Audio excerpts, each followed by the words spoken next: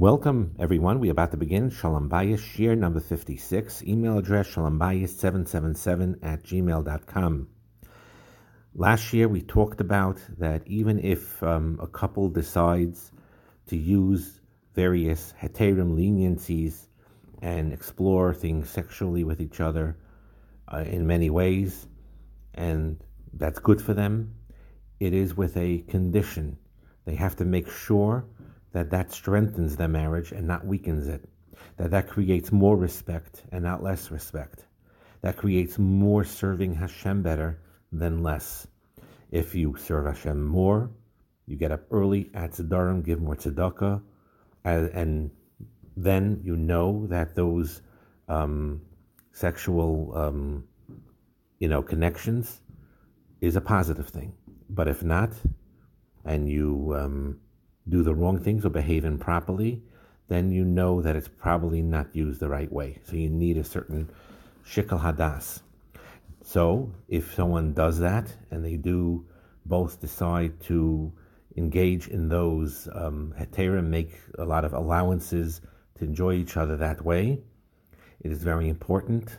It's important regardless in any marriage, but certainly then to be extremely careful and make sure that you are ehrlich, and make sure that you consider yourself as a married person, no matter where you are, not just at home, but at work as well. And we are going to talk about that, about how you conduct yourself as a married person outside of the home. Because your marriage is sacred, and your marriage is sacred not just at home, but when you leave home to interact, whether in the workplace, or whether it's in simchas, when you have to go to simchas, or at business meetings and conferences where you have to go, or, even when you're going to the grocery, and it's a local grocery, and you meet different people, your neighbors and other people from the opposite gender, you have to know how to behave and conduct yourself. And like I said in the last year, all those things that you can enjoy with each other and sexually, in my humble opinion, that's perfectly fine. For many couples, they need it, and it's a healthy thing. But it's only a healthy thing if they commit to what I'm talking about now, to make your marriage priority number one, and your wife and your husband is the only one that you direct these type of feelings, sexual feelings and emotional connection feelings of such type, and not with anyone else from the opposite gender. That's very important. And you need to know, generally speaking, when people stray from their marriages, it usually does not happen with something drastic. Usually it's a slow, gradual process of changes, of letting your guard down when you feel vulnerable, or your marriage could be going through a challenge. Your wife or your husband right now is not that understanding towards you. So because of that, you justify yourself in your mind and you let your guard down and you behave in a way that is inappropriate. And you start investing emotionally with somebody of the opposite sex. And you need to be very, very cautious about that. And this is not a matter of being religious or not. So all of you that are more are less from, as we say, or maybe not even religious, I'm talking to you equally, because this is a general health issue. I would give this advice to non-Jewish married couples as well, because it's extremely important that for a marriage to be a priority, that means you invest with this one person to interact that certain way in a sexual and emotional way that you don't do with anyone else. And if you continue talking to people with the opposite gender, and you don't let your guard, you let your guard down, it could lead initially to something called emotional affairs, which we'll talk about at a later point in time, which is actually an affair, even though it doesn't lead to it's not physical yet, it's emotional, but it could be devastating for a marriage.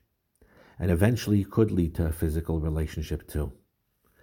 And if you don't feel that you're married outside the home, when you walk out the door and you're dealing with life, You have to feel for yourself, I'm a married man, married to this particular woman, or I'm a married woman, married particularly to this man. If you have to walk out of the home feeling that, knowing that instinctively, I'm a married man, I'm a married woman. And when you go out of your house, you always have that in your mind, because if you don't, and you don't feel that way, and you think to yourself, I'm married at home, but I'm single out there, then you really weaken your marriage bond. And so you have to make sure not to make even those subtle decisions to engage emotionally with any person of the opposite gender that is not your wife or your husband. And don't let your guard down, and keep strong, and don't give in to it, even if right now, or especially if right now, your marriage is bumpy. Because your loyalty and devotion to your wife and to your husband is manifested when she is not around, and when he's not around, when you're at work or at a conference. And not allowing yourself to fall into that is an absolute crucial thing, so that you have a public persona and you have your private persona at home. When you're in public, it should be known and made clear to everyone that you are married and loyal and committed to your wife or to your husband. And that's very, very important. That's a safeguard. When you have to travel and you go to hotels and you have to be interacting, you're alone, and your wife's not with you or your husband's not with you, you keep in mind, I am a married man, I'm a married woman. You safeguard that marriage relationship wherever you are, no matter what, no matter when. And even, like I said, you may have gotten into a big fight with your husband or wife, and you're very upset at them, and you feel emotionally distant from them right now. That's where the test is. Because the right decision is that once you go home, you work together through it, and you reconcile, and you get that spark back, and you heal. That's the mature approach. The immature approach is to run and look for something else and try to get that emotional connection elsewhere. And that is not a healthy thing.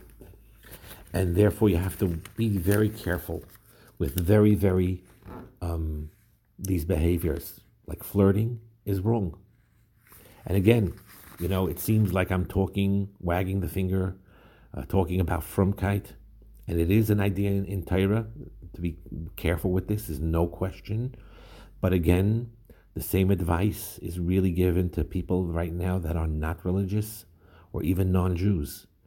That flirting is wrong when you're married. And even when you're not married and you're single, by the way, you have to use it you have to be careful with that.